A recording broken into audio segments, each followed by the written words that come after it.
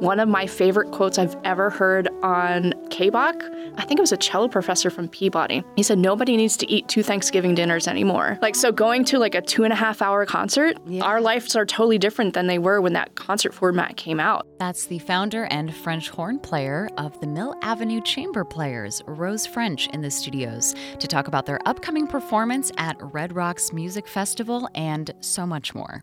I'm Melissa Green. Welcome to a new episode of Heart of the Arts. So today we're joined by the founder and French horn player of Mill Avenue Chamber Players, Rose French. Thanks for joining us on Heart of the Arts today. Thank you so much for having me. Of course. So real quick, just a little icebreaker. Your last name is French. Yes. And you play the French horn. Yes. And I know I'm just meeting you for the first time, so I kind of have to. You just got back from Europe. So were you doing French things in France? No. And I actually play the French horn because, to be honest, my parents couldn't afford to rent an instrument when I was in elementary school, and the band director had French horns and, you know, the other instruments that people don't want to play, like bassoon, so that I was able to use that. And then I always wanted to play saxophone. And my parents said, if you stick with it, then, you know, we can in the future. And I just loved the sound of the instrument and never changed. So, yeah. The French horn is so rare. I remember in middle school band, we had like one girl playing French horn. She was probably one of the smartest of our class too. Is there a correlation? Because my coworker from American Public Media who like edited my scripts, he was a French horn player and just like smart as a whip. I think there's certain things about playing the horn that lend or lead people to go that direction. Mm-hmm. Part of it is the ability to match pitch. So there's something called audiation where you have to be able to hear the note without the sound being present so that your lips know what to do, right? Because the partials are so close together in French horn. And that's what makes it a really difficult instrument to play. So I think maybe that's why I stuck with it. Yeah, but the sound is... The challenge and the sound. Yeah. What are some of your favorite pieces that, enticed you to keep playing? I love Johannes Brahms. He's one of my favorite composers. Mahler. I also love Shostakovich. He didn't write very much for horn, like any great horn parts, but... Is it a French horn in the beginning of the Festive Overture? I don't know. That just I can't remember. Now I was like, wow, when's the last time I heard Festive Overture? We played it in high school marching band one year. Yeah. It's like, a political statement. I think for Shostakovich, those big brassy sounds, like, yes. So, if you start looking back into music history and how he was, just like his whole career was trashed and then he, tried to make his way back by, what was his Fifth Symphony? The subtitle was a composer's response to just criticism or something like that. Yeah, and it was kind of very militaristic and, especially the last movements were just like... I went to the MIM recently for the first time, and what I loved seeing was the old hunting horns. Yeah. That's part of the earliest French horn, would you say? Because it's just a loop. It is.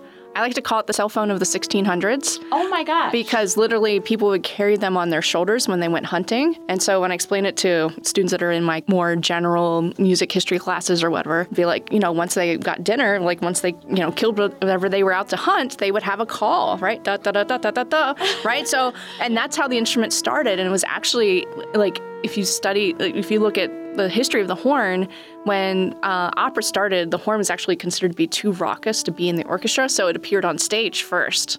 Oh, yeah. So that's kind of how the origins of the instrument. But about the MIM, my chamber ensemble is actually featured in one of the permanent exhibits. On one about timbre. And the coolest thing happened last week. I have a nephew who's in first grade, and his class took a field trip to the MIM, and he got to see his aunt as part of the museum. So, wow. Yeah. Okay, what part is it? Because when I went, we got through like a good portion. Yes. It is a little... I love the MIM. Our former clarinet player who just left town, she got a job with the Grand Ole Opry in Nashville. So she was the curator of education for the MIM for about 10. Katie Palmer. Yes. Yeah. So she gave me all of her music lessons for kinder music. That's right. She put together a brilliant curriculum. Yes. So that was the connection of how we got there, and it's in the more like European part of the museum. So I probably saw Wow. But I love going to the MIM, and I've taken some classes there, and like she's done a couple of curated tours for us. And so she'll pick specific areas because it is easy to get bogged down. I feel like I need to go there twice with people because you just do like Africa and then you get into Latin America before you cross the hall and get into the United States and Europe. Yeah. I missed Africa. Okay. And most of Latin America. Yeah. That's like where I had to wrap up. And Yeah. No, it's we're so fortunate to have that museum here. Yeah, I love it. And I could just, whatever that new exhibit is, like the Baroque guitar when you first walk in. Yeah. It's like, it's so beautiful. And the crafting, like, I love it. So what's a day in the life for you when you're not in Europe or, Yeah. So I'm a full-time faculty at Phoenix College. I'm the coordinator of instrumental music, and so I oversee all the instrumental ensembles. And you started that program there, right?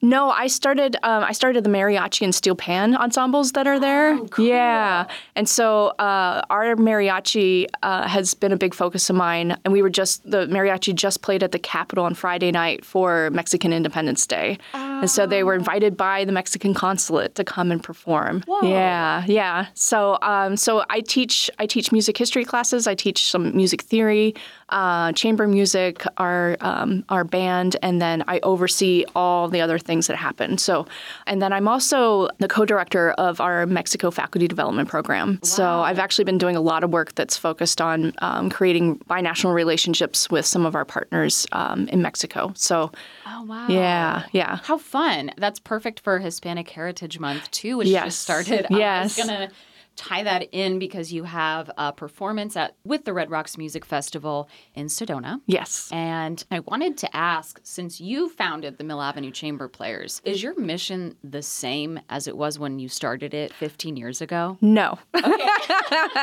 Can you brief me and other listeners who don't know about the genesis and how it's evolved? So I started the ensemble the last year of my doctorate. Wow. And I got it was actually a small business grant from ASU. It was before arts entrepreneurship was really a thing. Right. And my goal was, I realized for myself that going the orchestral route wasn't going to work for me because I'm not a perfectionist, and going and taking auditions and just realizing what your strengths are, not a strength of mine. Mm-hmm. So, and as I was finishing my doctorate, I also realized that after I finished school, what am I going to do to continue to push myself and excel, right? And so I started Mill Ave as a harmony ensemble, so basically a double woodwind quintet.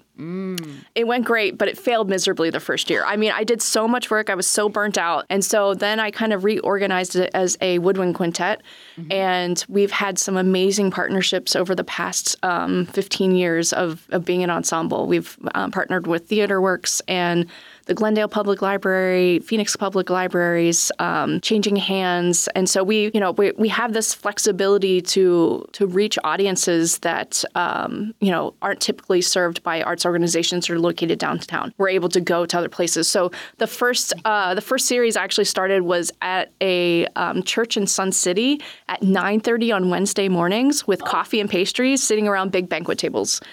Because it was about the idea of creating a sense of community in what we did. And so that it kind of took away that performer wall where you're not interacting with your audience at all. And so that's something that has remained ever since, is that when we perform, we always talk about the pieces, we talk about why we've chosen them, and we've been able to really build an audience that trusts us with something that I believe wholly in. It's you're asking people to spend their time and their money with you, right? Yes. And so how do you build a relationship that honors that and also, gives people an opportunity to get to know you, but also hear things that are interesting? And so before the pandemic, we were doing about 50 concerts a year. So I ran we had 5 different chamber music series throughout the Valley. And so it was great because we would rehearse for about a month, put together one program, and then we had all these venues we would perform it in. And so after the pandemic, and even now, we're still trying to figure out, we don't want to do that anymore. It's just a little much. Right? And but we've had some amazing opportunities. We performed not just this past summer, but the summer before in 2022 on the Walled City Music Festival, which is in Northern Ireland. And also we performed in the Fayette Alamos Festival in Alamos, Mexico in this past January. So we've just been able to have some really great opportunities also on the Downtown Chamber Music Series and now with the Red Rocks Festival. So we've kind of started, instead of just doing straight up concerts, we're starting to turn them into events that have something else with them. So for the past couple of years, we've done actually a concert in my backyard, and my sister's a chef.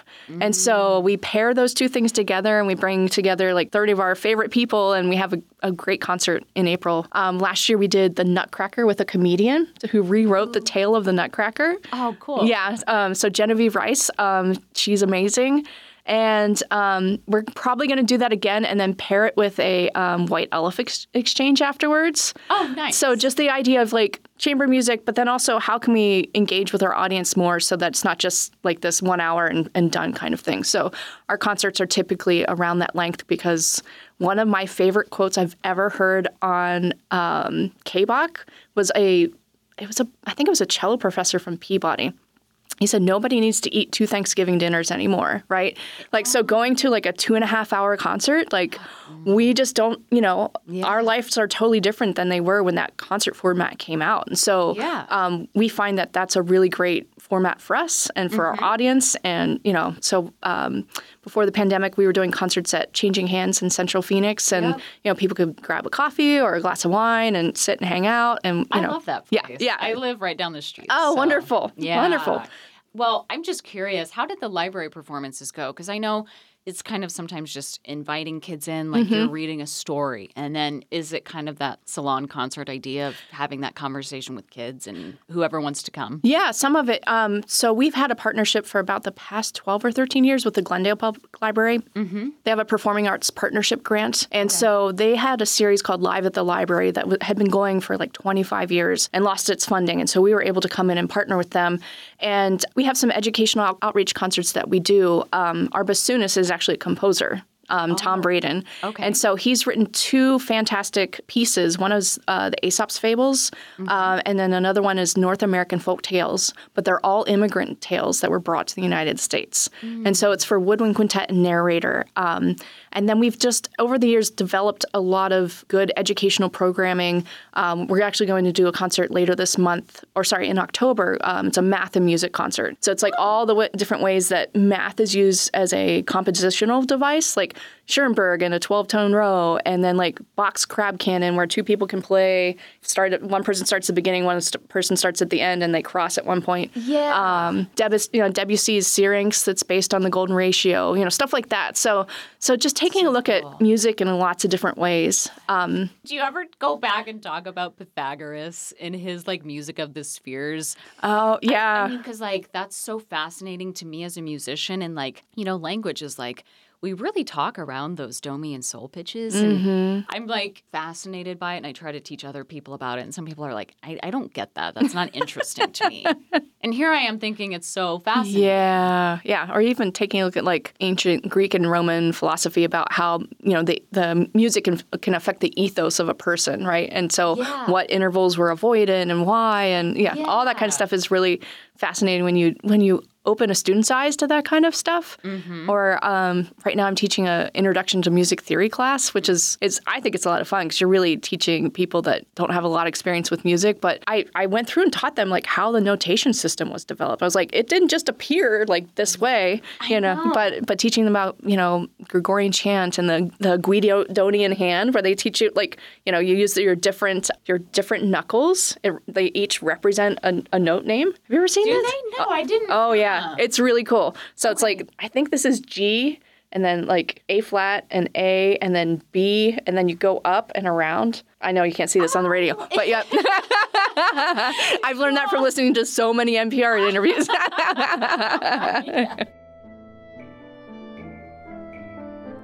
And so I was actually just at a conference last week for It's called the COEPIS. It's for all the university and college presidents for the state of Sonora. So I presented down there as some of the work that I'm doing both in Mexico and here. So yeah. I love Arturo Marquez. Manuel Ponce is, I don't know if you're familiar with Ponce, but piano and obviously guitar sonatas. Yeah. I always get compliments when we play a Manuel Ponce sonata, you know. So actually next week we're recording for KBOC. We're going to record the Danza de Mediodía of Marquez. You guys are going to be in the studio. Yeah. Greg told me that. Yeah. Okay, cool. Yeah, because we're doing it in the evening because that's where we were able to work it out when we typically rehearse. So cool story about Arturo Marquez. Yes. He was born in Alamos in Mexico. And so we played at a festival last January, and we played this piece, and the audience just lost their mind. We actually played almost all of it a second time right after we were done playing. Oh my gosh. So just like honoring people's music and their culture is so important. And like having that standing ovation is what used to happen in classical music with Mendelssohn or whoever, whatever kind of obscure story you read. What is your favorite space that you've performed in? Here in town?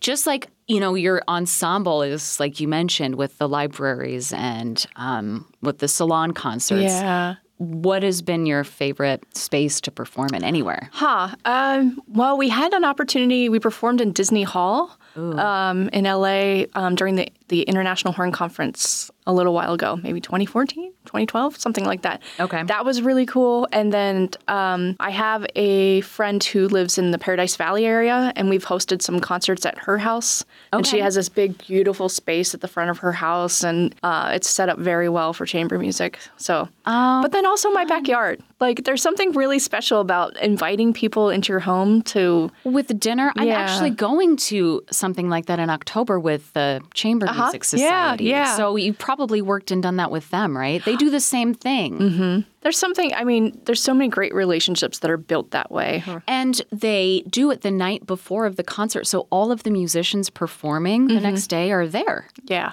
And it's just, like you said, kind of like 30 people gathered together. The hosts make all the food and... Yeah. It's cool. Yeah. So let's talk about the upcoming, well, you've got a few things coming up this month, but October 8th, you'll be performing in Sedona with Mill Avenue Chamber Players. You talked about like, my passion was, you maybe discovered it was chamber music. So how did you craft this? This particular concert, we wanted to give just a good representation of different things that we do and we enjoy doing.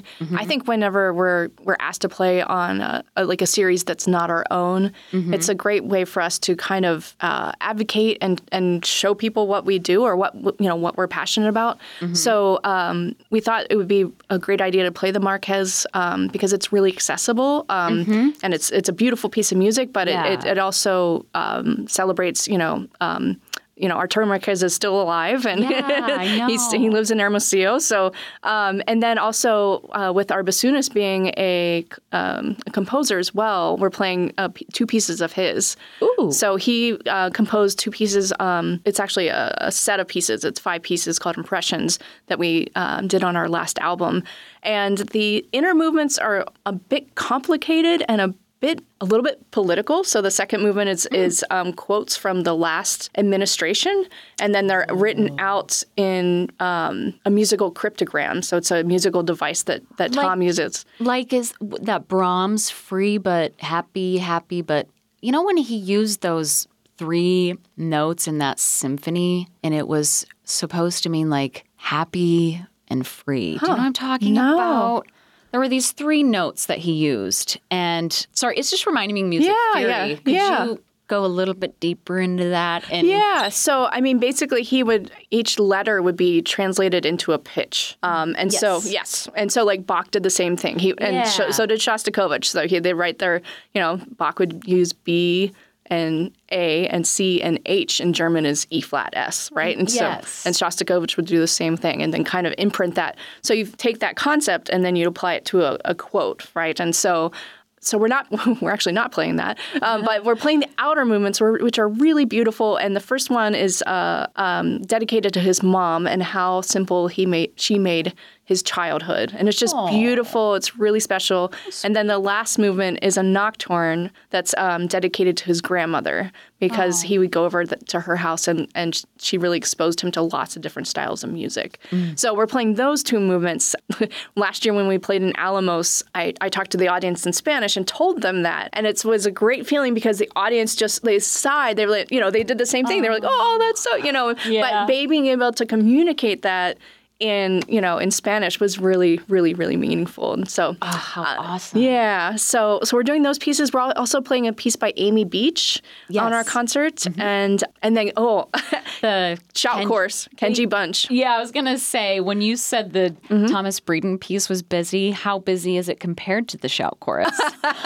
The shout chorus is pretty intense. It is. That's the word I was describing it as in my head this morning listening to it. Yeah, it's intense. It's a lot of fun.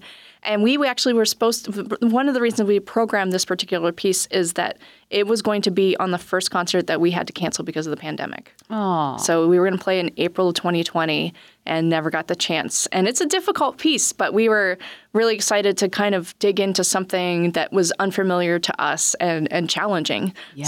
So it's nice to... Yeah, we had rehearsal last Wednesday. I was like, oh, okay. Yeah, this is the way this works, So it's nice to have those light bulb moments again, Definitely. How do you guys rehearse, and how long would it take you to, I don't want to say the word perfect, but perfect some piece like shout chorus? Yeah. It's a long question. No, that's okay. What we typically do is, we rehearse every Wednesday, and we typically give ourselves 4 rehearsals to put together a concert. So there's, the expectation is you come in, you're familiar, of course, right? You're familiar with the music, familiar with the recording, know where everything kind of fits together. And so that we can spend a lot of time, crafting it to something that feels good to us. Yeah.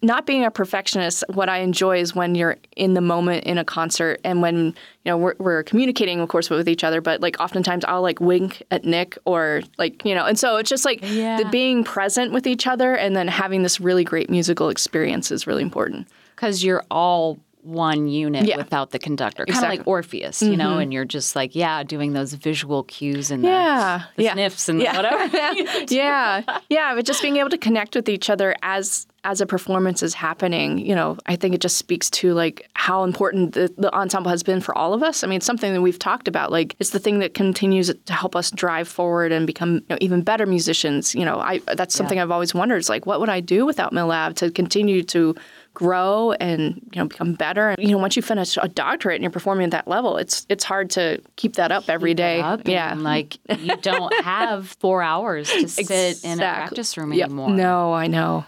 Which is okay because muscle memory comes back. It does. And then you're like, oh, yeah. I remember the B section. I also wanted to mention that you have published 2 books. Yes. Range Songs and then Horn Player's Songbook. Is that another one of the many things that's just, as artists and musicians or radio hosts, we're all doing side projects all the time. So my kind of wrap-up question, what are you working on now and looking forward to for either the rest of the year, the next year from now? There's 2 things. The books that I published, the second one is actually based on Kodai. Which, being in early music education, you'd appreciate. But it actually works really well with horn as far as the introducing intervals. And, so Kodai starts with sol and mi and then adds la, right? Yeah. Yeah. Your face is beaming right now. So that was, my music ed degree was very Kodai based. Same. And so what I used to do a lot more work in the horn world.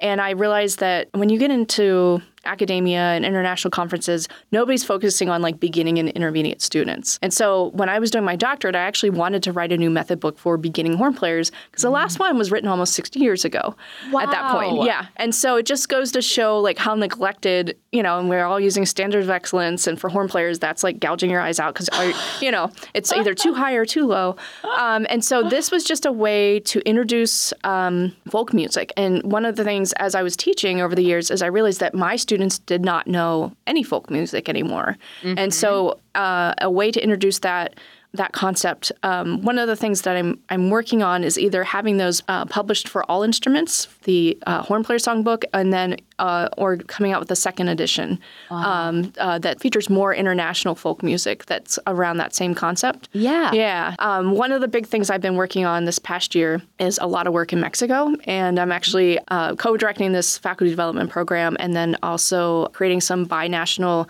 We're probably going to have an international mariachi festival at Phoenix College in April. Oh, cool. Yeah. And then also creating opportunities for our students to do exchanges with some music students at the University of Sonora in Hermosillo. And then there's a youth orchestra in Guaymas and also a conservatorio in Guaymas that I'm doing some work with. So those are the big projects that I'm working on for this year outside of MilLav. That when I did this faculty development program, it really helped me realize how important being a Hispanic serving institution is. And all 10 of our community colleges are Hispanic serving institutions. But when I started, we had no performing arts that reflected our students. And so that's been a really big reflection point for me is celebrating Hispanic culture and Hispanic art. And so last spring, the mariachi performed at graduation, and everybody started immediately clapping, parents, everybody in the audience, but then a student in his robe got up and started dancing. Oh. And then other students started to join them because they were being celebrated for who they are in this kind of very traditional setting. And so it's it's really helped me solidify, the importance of celebrating that and also getting beyond Western art music in our music programs. Well, that's beautiful. It was so nice to officially meet you. You too. Thanks for coming on the podcast, and I look forward to hearing more from you and this amazing community. Thank you. That's the founder and French horn player of Mill Avenue Chamber Players, Rose French. You can find tickets and more information about their upcoming concerts at redrocksmusicfestival.com or millavchamberplayers.com. For KBOX Heart of the Arts, I'm Melissa Green.